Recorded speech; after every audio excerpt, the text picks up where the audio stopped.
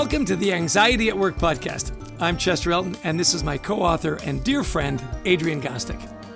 We hope that the time you're going to spend with us is going to help remove the stigma of anxiety and mental health in the workplace and your personal life. We invite experts from around the world of work and life to give you ideas and, most importantly, the tools to deal with anxiety in your world. And our guest today is our good and dear friend, Martin Lindstrom. Martin is the founder and chairman of Lindstrom Company, the world's leading brand and culture transformation group. Time magazine has named Lindstrom one of the world's 100 most influential people, and Thinkers 50 has selected Lindstrom to be among the world's top 50 business thinkers. Lindstrom is a keynote speaker and author of 7 New York Times bestselling books, including Biology and his most recent, The Ministry of Common Sense. We are delighted to have our good friend Martin on the show. Welcome to our humble podcast. Thank you so much. It's a pleasure to be with you. Martin, we're thrilled to have you on the show. I've been reading The Ministry of Common Sense. It's a funny, so practical read. So I'm thrilled to talk a little bit about the book, but also your perspective about marketing and about leadership. You're a cultural expert. You're also a marketing expert, so it's going to be really fun. It's been interesting to talk about reframing anxiety, maybe anxiety at work in a different way with you, from the perspective of somebody who's a branding guru. So your book, The Ministry of Common Sense, is about practical steps leaders can take to make their organizations smarter and stop doing dumb things. So tell us a little bit about the book and how you're helping clients instill more common sense and maybe how anxiety might have influenced your thoughts. I think what's really important to understand is that we are very, very busy at the workplace thinking about ourselves. We think about our KPIs. We think about how we can get up in the hierarchy. And suddenly the world is being seen from one point of view, which is from inside out. What we forget in this whole process is to see it from outside in. That means through another lens. And remember, common sense is defined by a word called common, seeing things from another point of view. So one of the things I've learned through this process is that as we now see the world from one point of view, we completely forget about the customers and we completely forget about the employees. And through that process, what happens is that anxiety is creeping in through every crack in the door because it's the fear of the unknown.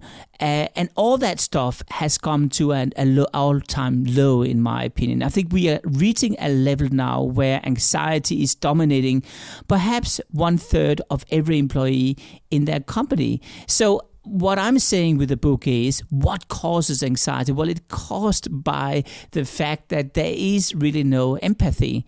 No, I don't think anyone really can relate to me. I remember this guy I met at one of the largest companies in the United States. He came up to me after 30 years working in the same place. He said to me, "Martin, do you know what I'm afraid of?" I said, "No, I'm afraid of being forgotten in my company." And that really hit my heart because the man was a brilliant person, but people were walking up and down the hallways they all felt they were being forgotten. They all had one thing in common. They felt a sense of anxiety. That is really, really not good because what happens is it causes diseases. It causes stress. We break down. We're just not happy. And remember, 1/3 of our life is to go to work. Why should we throw that into a garbage bin? Because it's tainted by anxiety. Yeah. Let's delve a little deeper into that empathy, because we found that when managers show consistently, when they show that empathy towards those human problems, that people inevitably, they bring that to work. Like you said, a 30 of your life is at work. And the whole team's culture changes and engagement goes up when that empathy is present. So how can showing empathy for your people's unique challenges shape the landscape and ease uncertainty on your team? This uncertainty that, like you say, is coming through every crack in the door. And how would this help reduce anxiety levels for people who work for you, your employees? It was a fascinating study conducted by Dr.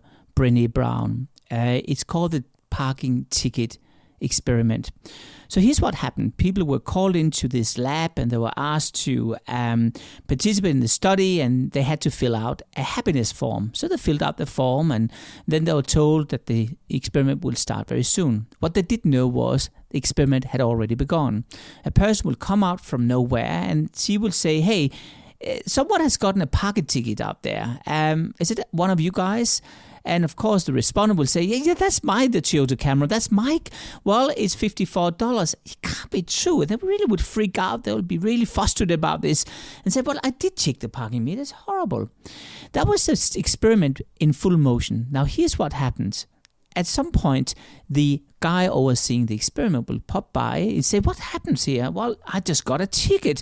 And he will sit down with this respondent, and there will be two different behaviors he would apply. The first behavior will be what we call sympathy, and the other one will be empathy. Let me just define the difference. If you imagine you are on a ship, it's really rough sea, and there's a person standing next to you, and he is really seasick, and he throws up. Well, sympathy is where you give him a napkin and say, I'm really sorry about that. I hope you'll feel better. And empathy is where you'll start to throw up yourself. Just so you know, okay? So having that in mind, just to be very clear, black and white here, what happens is that the first person, this head of the lab, will sit down and say, I'm really sorry about that. Yeah, it happens for the best. But you know what? It could have been worse. The car could have been towed away. Now, that was the first part of it. The second part was that this, again, the head of the lab would go down to the other respondents and he would take this sympathy thing. Well, say, that is horrible. I really feel for you. There's nothing worse than that. I felt it the other day. I tried it. I was just so angry. Now, that was the end of the experiment. At that stage, what happened was that there would be a person coming up and saying, listen, we probably have to start the recording now. And they will say, but listen, you guys are really upset. I can see that. Why don't you fill out this happiness form one more time? So they filled it out. And at that stage, the experiment concluded. And they were told about that. Now, here's the outcome. When we looked at the behavior when it comes to sympathy, the happiness level dropped 6%. When empathy was showed, it increased with 6%. That is a 12-point basic difference between those two different behaviors. And that brings me back to a workplace today, because I don't think we have any ability today to execute empathy at the workplace. Why? Because we never learned it. Now, did you go to empathy class? I mean, it's first recently I started up a range of schools in Denmark, in Northern Europe, which is all about empathy. It have never existed before, because it's a skill set we need to learn. We need to train our muscle. Just we need to have to train our manners in our life. And what happened as we do that, we suddenly start to synchronize ourselves with other people. When you synchronize, you also understand this little piece called anxiety, because anxiety for people who have no empathy feels ridiculous. And for those who have tried it or can relate to it, it actually feels like, wow, we have to change it. Such fascinating insights. You know, Martin, you write on so many wonderful things. Our guest today is Martin Lindstrom. He's the author of The Ministry of Common Sense. Where can people find more about your work, Martin? Where would you send them? You can go to martinlindstrom.com, or of course you can buy my book, The Ministry of Common Sense. You can go to Amazon. It's still sold on Amazon, even though they banned it, because it has a word called bullshit, and I marked it over, so it's just saying bulls, but they actually banned me advertising for it, because they believe it's very offensive to those algorithms. The algorithms don't like it, right? So here we go. The book. So hang on. A book about red tape has been banned because of red tape, is what exactly. You're saying. Here we go. This is absolutely common sense, as you can hear, right? Yeah. Is this causing you any anxiety, Martin? I can't hear the anxiety in your voice. Well, at all, if you see me right now, you can see I'm shaking. But don't tell anyone. The listeners won't find out. I remember sitting on a call once, a customer service call, and Chester and I were in a former company, and the agent taking the call, and somebody was called in very upset, and the agent said, "Oh, bummer, dude." That's sort of the sympathy, right? It's not exactly empathy. A twist of sympathy, I would say. Yeah. So let's turn a little bit more to customer anxiety, because you've just had such a fascinating career. For those who don't know much about Martin, he has embedded himself in people's homes. He's learned how they use consumer products. And I love what you say in your book about flying.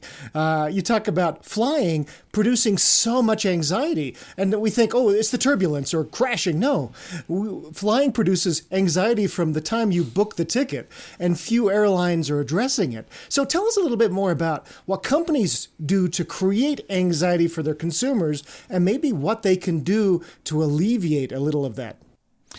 Well, Swiss International Airlines, which is a major airline company in Europe, had a problem. They actually felt that the passengers were not a big fan of flying with them, particularly on economy class. So they asked me if I could change that issue. And here's what I did. I decided to bring people from different divisions and functions with me into passenger homes. I took the pilots, I took the captains, I took the cabin crew, I took the luggage carousel manager and the guy from catering with me. And we then went into ordinary passenger homes. And I'll never forget it. I was in a home in New York City, and there was this Russian guy which had lived in the US for around 30 years. And I said to him, big, muscly Russian man. I mean, the ultra alpha male type of person. And I said to him, so how do you feel about flying? He said, I feel so anxious. And I looked at him. I mean, it just shows how disconnected I was. And I said, why? Well, I tell you, because I'm right now uploading videos to the iPad, and I hope the battery won't break down. I said, what's the issue here? Well, I have 2 screaming kids, and I need to have exactly 12 and a half hours of entertainment for them before we land in Moscow. And I know if I don't upload all this stuff, I will have a nightmare. And this is where I realized flying is not just about the leg room, the 2 inches more space, the entertainment system, or that peanut bag or not. It is about anxiety. So what we decided to do was to systematically remove anxiety through every touch point. Anxiety in terms of waiting, anxiety with TSA, anxiety of obtaining COVID-19 when you're standing at the aerobridge like a sardine, right? And here's what we did. I'll give you one example about what we did, because we did quite a lot of stuff. But this is when you're sitting on the plane, you're about to land into JF Kennedy's airport, and you will hear this announcement over the speakers. Ladies and gentlemen, I hope you had a wonderful flight with Swiss International Airlines. I'm pleased to inform you that we are about 40 minutes away to descend into JF Kennedy's airport. Now, some wonderful news. We're about to land and go to gate 107, which doesn't sound like a lot, but it's actually only 7 minutes walk from immigration. And even better, the immigration waiting time right now, I've been told, is only 11 minutes. And the luggage carousel manager informed me there's only a 15-minute waiting time. So with a bit of luck, we'll be through the system in around half an hour. Now, ladies and gentlemen, if your home is Manhattan, I just checked out Waze, and it tells me there's only a 48-minute ride from JFK to Manhattan. So if this is your home, you'll be back home in about 1.5 hours. I hope you enjoyed flying with Swiss International Airlines. And this is happening every day, every minute in the air right now. And what happens is that passengers are saying, gee, I feel in safe hands. Now, it may be that the plane is delayed because immigration time is waiting down there. But then the pilot will say, listen, it's a long waiting time on ground. Don't be concerned. We'll serve you more champagne in the air before we land. The Swiss will be in control of anxiety. And what we learned as we removed systematically anxiety through every one of 119 touch points during an airline journey, that we actually doubled the NPS score. That's the Net Promoter Score. So that's a customer or passenger satisfaction. And on top of that, Swiss became one of the leading airline companies in just 1 year, just by removing anxiety. That's fascinating. You know, Adrian and I, we used to travel a lot, and you're right. Right when you'd book the ticket, you'd start to think, I wonder if that time of day, if the lines are going to be long, I wonder if it's going to be on time, and on and on and on. And just these simple little things, a little bit more information makes all the difference. Well, I love your quote from Brené Brown, anxiety and empathy. And so coming back to the workplace and to team managers, what are 1 or 2 things that you could recommend to team managers to up empathy to reduce anxiety in the workplace? I think the best example I can give you actually happened for a client of ours, which is Lowe's. Lowe's is a mid-sized supermarket chain operating out of North and South Carolina, but spreading across the country at the moment. And when I began working with them about 8 years ago, I noticed that there was a lot of anxiety. The anxiety was due to the fact that this transformation consultant is coming in dressed in black. And just so you guys know, listening here, I'm always dressed in black. So you can imagine this guy with a funny accent coming in here. I mean, this is causing anxiety. Will I be fired? What will happen here? And really my mission was very simple. It was to reconnect the customers with the staff. If you've been a store manager for 26 years stacking cans of soup on the shelf and suddenly I'm telling them, hey, you have to integrate yourself into the community, that's causing a lot of anxiety. So here's what we did. We decided to learn from a phenomenon which I think all of us have tried, the bonfire. Remember when we were a kid? We're sitting in the forest. We had this crackling sound in the back. Can we play that sound, please? And we were sitting there. We were talking. We had the bread on the grill. It was not the world's best bread, but who cares? It was fantastic anyway. And we will tell the truth and a little bit more about the truth. And we will always saturate a little bit. Now, guess what? There's several experiments conducted around bonfires using fMRI, where people were exposed for this type of visualization. Shows that certain chemicals are released in our brain. We kind of feel in par with others. We feel a sense of belonging, and actually anxiety disappears. So do you know what we did? We stole that idea. We basically asked every senior manager in Lowe's Foods to switch off the light every Friday afternoon. We would then have them sit around in a circle. We'll place a torchlight in the center. We'll project this bonfire on a projector. Will have the sound of this crackling stuff going through the speaker, and people will start to talk. And oh boy, they started to talk. It was like a magical thing was happening. The managers were sitting with them. It was almost like you couldn't see who was saying what. You were kind of guessing, but the truth came out. And suddenly a sense of belonging happened. And suddenly anxiety disappeared. What a very human thing to do. Because sometimes in corporations, we're very technical. We're very, this. And you talk about this in your book about the endless meetings, the endless PowerPoints, and Zoom after Zoom meetings now. And sometimes people are thinking, this could have been an email. So how do we communicate maybe in a better way that'll bring down anxiety? So people still get the information they need, but they aren't getting overwhelmed or stressed by sifting through all this information, which is leading to stress and anxiety. It's a very good point, and I'll give you 3 pieces of advice. The first thing is, we do not have the water cooler moment around anymore. The water cooler moment, along with the walking down the hallway, along with the post meeting, along with the canteen moment, or the cigarette break, or that lunch break, all those moments are gone. And I do know that the CFO is thrilled about it, because you really couldn't timesheet that stuff. It was seen as complete and utterly wasted time. But what I think we've learned now is it actually creates a human buffer. It creates that emotional glue, or that connection between us, which is aligning us in our mindsets. It's almost like a way to align our frequencies. And what I'm saying here is that as it's gone, we need to reintroduce it through another format. So the first thing I'll recognize, or I will recommend you guys to do, is to say, hey, when you've been on a call, first of all, don't let that call run for exactly 1 hour. There's no reason why it has to run for 1 hour. I mean, no matter how mundane calls are today, it just runs for 1 hour, right? Cut it down to 45 minutes. The second thing is make sure that you, after the call, are aligning yourself with everyone. You say to Pete, which were on the call, he was very silent today. I don't know why he was silent. He was just this icon on the screen all the time. Call him straight after the meeting and say, Pete, you're very silent. Is everything okay? When did anyone ask you that last time? We don't ask that because it's irrational questions. We ask the rational ones, which is, when can I get the deck, Pete? Right? So that's the first thing you have to do. You have to resynchronize after the call. The second thing I would recommend you to do is to realize the fact that we're not born. No one was saying, congratulations, Pete, you're born now. You're going to sit in front of a lens for the next 19,262 hours. Right? We were not born to that. And when little Pete is not talking, we're not going to say to him, you are on mute. So what is happening here is that we need to find another way to recharge our batteries. Now, I want to take you back in time for that, just to put it into perspective. 4 years ago, I decided to skip my phone. And I learned 3 things from that. The first thing I learned was that I was never seeing anything anymore. I stopped seeing things when I had a phone. As soon as I saw something, I would put the lens in front of my eyes and see the world through a screen.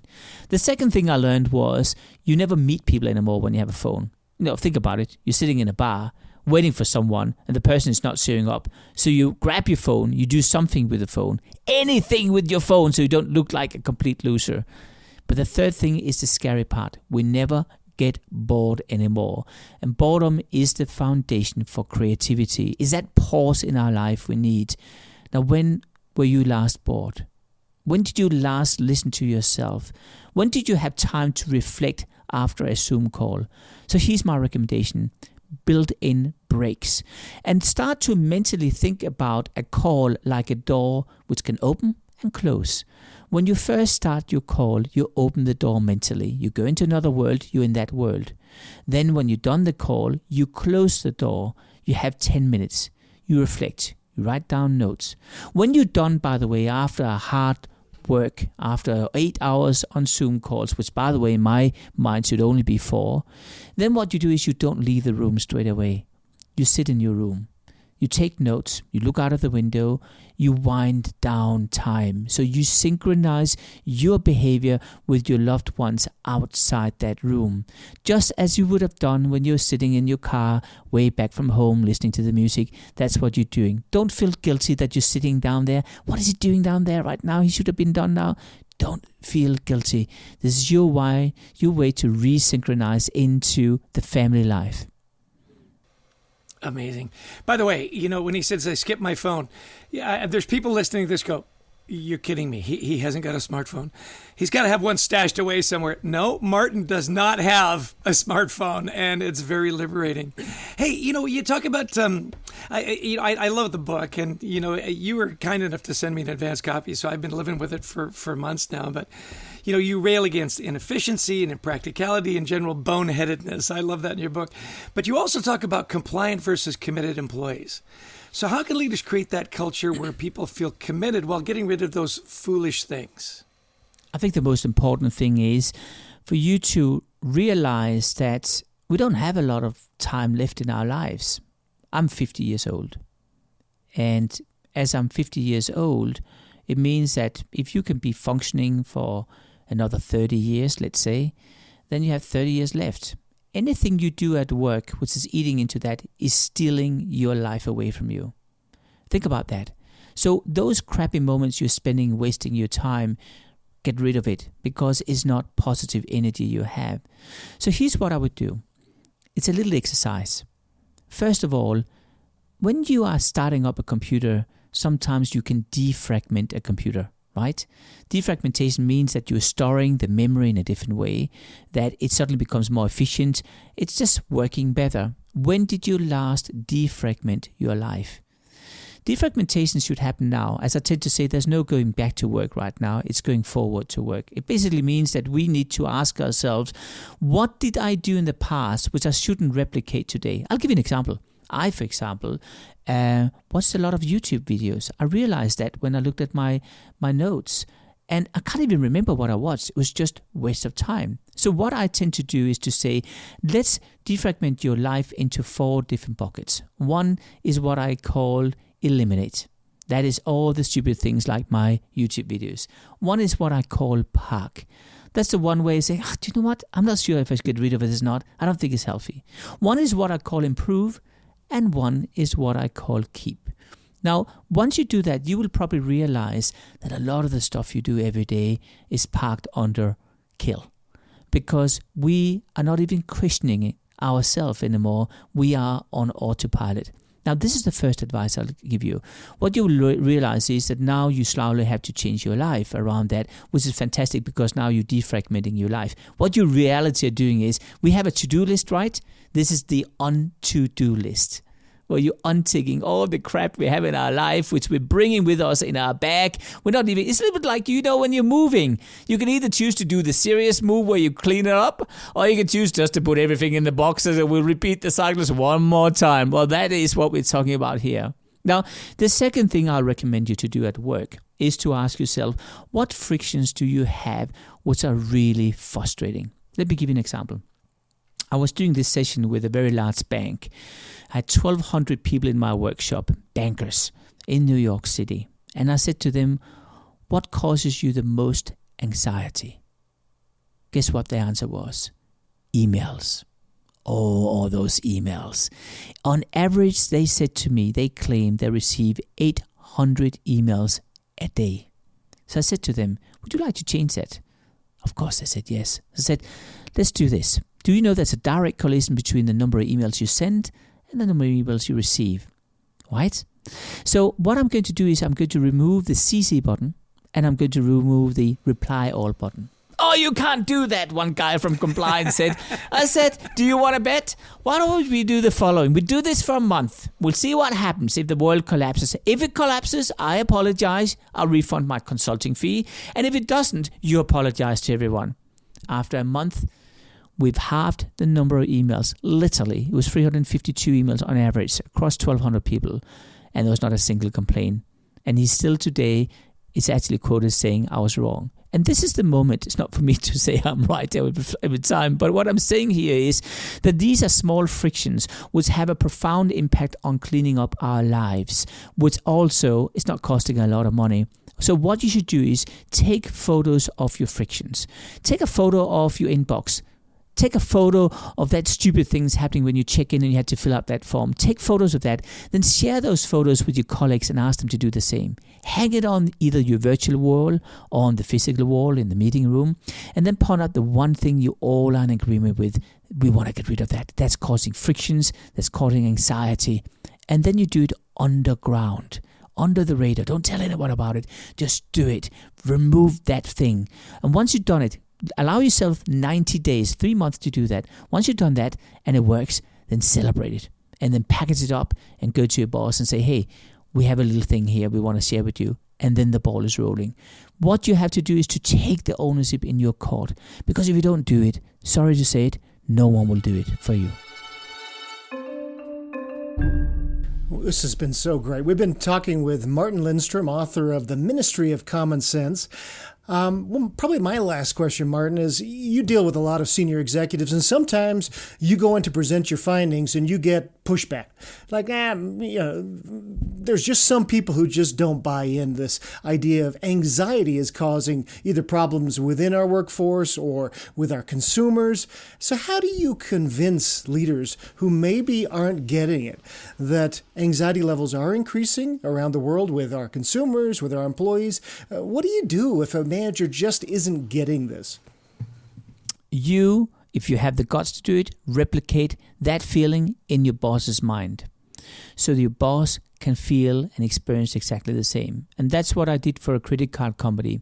One of the largest credit card companies around. We basically were asked to figure out how we could improve the customer satisfaction.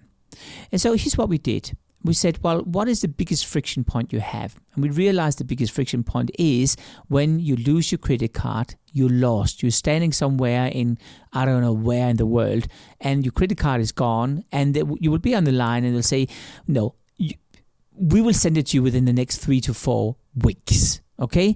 That is where anxiety kicks in a major way, right? So we explained that I actually explained that for the CEO. And frankly speaking, I could see in his eyes he did not buy that idea at all. I mean, this consultant, he should be out of here, right? So I said to him, let's do a little experiment and you'll see what happens. I didn't actually say that to him. He was part of the guinea pigs. So I spoke with the risk folks in the credit card company and I had all of the credit cards blocked. And then we went to a dinner. And they didn't know it, of course. So on the way to the dinner in the taxi, they had to pay for this taxi ride. And one guy pulls out his fancy card. I don't want to say what color it is because then you could guess what company this is. So he put out this card and it's rejected. And you can see he's like, oh, yeah. So he pulls out another fancy card, right? And that's rejected as well. So, the jokes start to happen here, right? Between them. Oh, yeah, well, I will pay for you, Pete, if you can't afford it, right? It's $29. So he pulls out the credit card, rejected. At that stage, you have 3 people in that taxi, all of them on the phone. And the first thing they're going to be told is, this quality call is important for us. We should know you're a very important customer. Now, that loop continues for about 20 minutes. And then it's mixed up with a beautiful latest greatest hit from the elevator music playlist. And then once you're almost getting there, you'll be told that this call is recorded for quality purposes, and you had to press 1 and then 5, then 9, then 7, and then 10. And they're sitting there and you can easily feel that anxiety coming up, and they were furious. So I say to them halfway through this, do you know what? I'm going to go into your boss because this is, I have to say hello to him. And they felt anxiety. Then we came into the dinner and they were red in their face. They were so furious. And then they said, we have to change this. And I said to the CEO, do you know why you are willing to change this now? Because you felt anxiety. And this is what you have to feel with every one of your employees, because they feel anxiety when they take that call and are wearing a stretch jacket and can't change a thing. Yeah. When it becomes personal, all of a sudden everything changes, right? It does, yeah. Those whining customers, when you're the customer, all of a sudden everything changes. We love our conversations with you, Martin. You always have such amazing stories and such practical advice. More information about Martin at martinlindstrom.com. If you wanted our listeners to take away 2 or 3 things from our conversation today about how to reduce anxiety at work, at home, in their lives, what are 2 or 3 things you'd say, hey, if you forget everything else, remember this? What would they be? The first thing I would strongly recommend you to do, which is not something we talked about, but which I think is super important, that is the concept of transformation. We go through transformations all the time in our lives. You've tried it, you go to the theater, you dress up, you're ready to kill. It's amazing. Transformation helps us to synchronize our minds with our surroundings. We don't transform anymore. We sit in our little crabby room in front of a screen. Transformation is gone. We know today there's a direct correlation between lack of transformation, depression, and an increase in anxiety. So the first advice I would give you is create transformations in your life right now. When you go to work, even though it's the neighbor room, go outside your main door, walk around the building, go back in again, and then you're at work. It helps you to transform your mindset. I know it sounds ridiculous. The biggest CEOs in the world are doing it as we speak. That's advice number 1. Advice number 2 is, I think it's important for you to understand that your productivity is not measured on how many Zoom calls you can possibly squeeze into your diary a day. It's not managed or measured based on how big is your deck. It's not measured based on how many spreadsheets you can send on. It's measured on what you can contribute with, besides saying, yeah, Mike, I agree with you, Mike, or let's park that one, Sue. It's more than that. And you can only contribute with things when you are in charge, when you lead the conversation rather than computers and technology is leading you. That's the reason why I would strongly recommend you to create breaks between your Zoom calls. Half an hour or an hour where you prepare. Today we're sitting preparing for the next meeting in the meeting we're in right now. There's no way you can contribute with anything quality besides just those 2 fancy lines which you're repeating every time. So my second advice is build in breaks. You are not wasting your time. You're not letting your employer down. In fact, you're just recovering from a potential risk of anxiety. I think the third thing for you to think about is that as we work in our daily lives, we sometimes have to stop up, pause, and reflect on our lives, to defragment our lives, to untick the tick box list. This is the moment for you to do it. We've never had a better time in history than right now, because there is no such thing as going back to work. It's all about going forward to work. And with that, rebuild our life and get rid of that anxiety once and for all. Just between me and Chester, Martin, we've loved all these podcasts, and every one we do is our favorite. And now this is my new favorite podcast.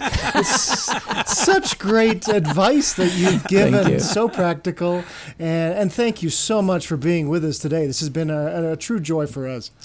Thank you. Likewise. Yeah. Let me just pile on the Martin Lindstrom fan club. For those of you that are listening, as brilliant as his work is, and it is brilliant, and as good as his work is, and it is so good, he's an even better person. We are so honored not only to know you professionally, but to call you our friend. Martin Lindstrom is one of those guys that just makes the world a better place, and we are honored to know you. Thank you. And do you know what? I can only say the same. Thank you for inviting me, and thanks for being my friends. You got it. MartinLindstrom.com, the Ministry of Common Sense. Anybody can buy one copy. Buy two. One for you and one for a friend. On that note, Martin, we'll let you go. Thanks so much. Thank you.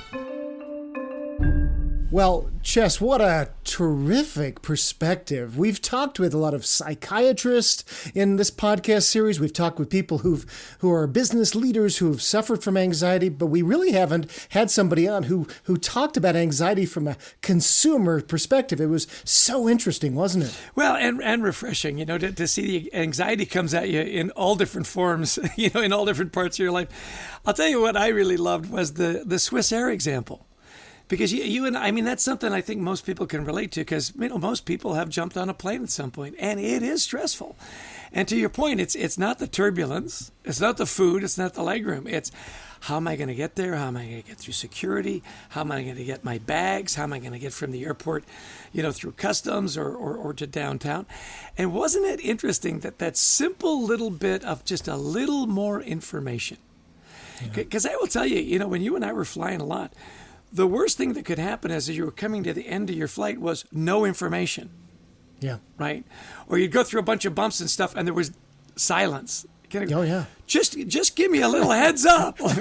Yeah. So everybody understands. I mean, Chester and I, we've flown millions and millions of miles. We are the triple platinum on lots of airlines. And you're exactly right. You feel sometimes you're treated like children. You don't need to know. Right. And what I loved what he said about that was that we systematically went through 119 touch points, everything from ordering the ticket to as we're about to land to, the signage. And I just love that idea that he said anxiety is dominating every aspect of our employees' lives and our consumers' lives. And are we being aware of that? Yeah. And wasn't the credit card example just brilliant? Here are all these executives going, yeah, no, I'm not buying it. And then he cancels all their cards.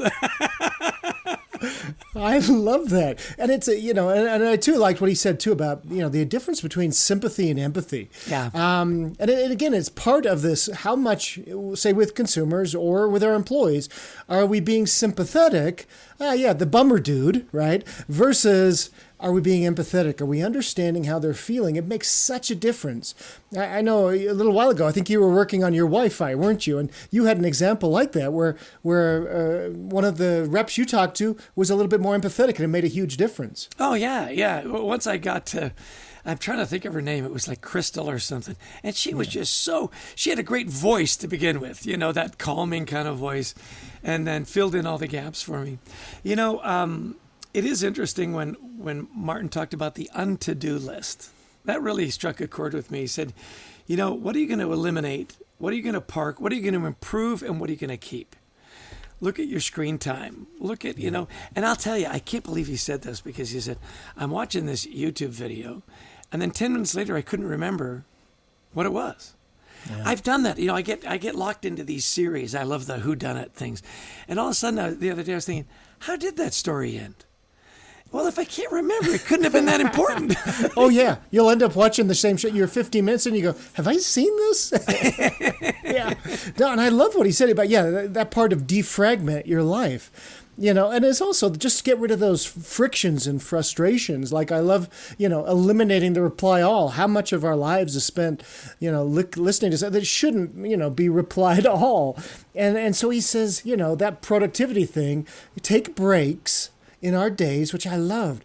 And I love this idea. I haven't heard this idea in this way before about creating transformation. So, for example, when you get dressed up at the end of the day to go to dinner or go to the theater or wherever, which we don't do anymore, so are you creating, in a way, artificial transformations? I'm going to go for a walk. I'm going to leave work behind. I'm going to go to dinner with the family, and I'm going to do something to create a transformation in my life. Yeah. You know, it is funny every now and again, and you've noticed this with me from time to time.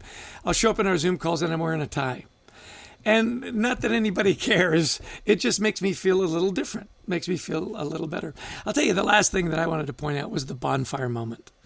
I thought that was really interesting. At the end of this tough retail day, we're going to play the crackling music, we're going to put a light in the middle, and we're just going to talk. And he said how liberating that was for people to just have that moment to reflect, to decompress, to have that bonfire moment. I thought, wow, how important would that be to do just in your personal life, just with your family? Let's decompress, which you know makes me think I really do want to invite all our listeners to join our We Thrive Together community online, where we create this safe place to talk about anxiety, to talk about wellness. I mean, that can be your bonfire moment. You know, we bring in experts, we play the podcasts, people, you know, talk to each other, they share best practices. And I think that, you know, maybe in our small way, that's our bonfire moment for the people that, you know, read our books and listen to our podcast. What do you think? I think that's a terrific way to sum things up. I think my last thought is that when Martin, at the very beginning, he said, in many ways, we've lost the ability to see the world from others' perspectives. We see from inside out. And because of that, we've lost the ability to have empathy. And if you want to have a better company that serves customers better, you've got to see things from outside in. If you want to have a better team where people are more engaged and more committed, you've got to see things from outside in. See things from others' perspective. So I think that's my close today. So are we able to maybe leave ourselves behind a little bit and open up our perspectives? So it's been just a terrific podcast. We want to thank our producer, Brent Klein, Christy Lawrence, who books amazing guests like Martin Lawrence, and to all of you who've listened in, right, Chess? Yeah, and if you like the podcast, please share it. You know, we're trying to remove the stigma of anxiety and wellness in the workplace. Join us in our online community, We Thrive Together. It's wethrivetogether.global, where they're creating a safe place to talk about anxiety and mental health in the workplace. This podcast can be found wherever great podcasts are found. You know, download it, share it with your friends. And we're just delighted that you took time out to spend some time with us today. So have an anxious-free day. And don't forget to check out our new book, Anxiety at Work, available wherever great books are sold. And we wish you nothing but the best of mental health.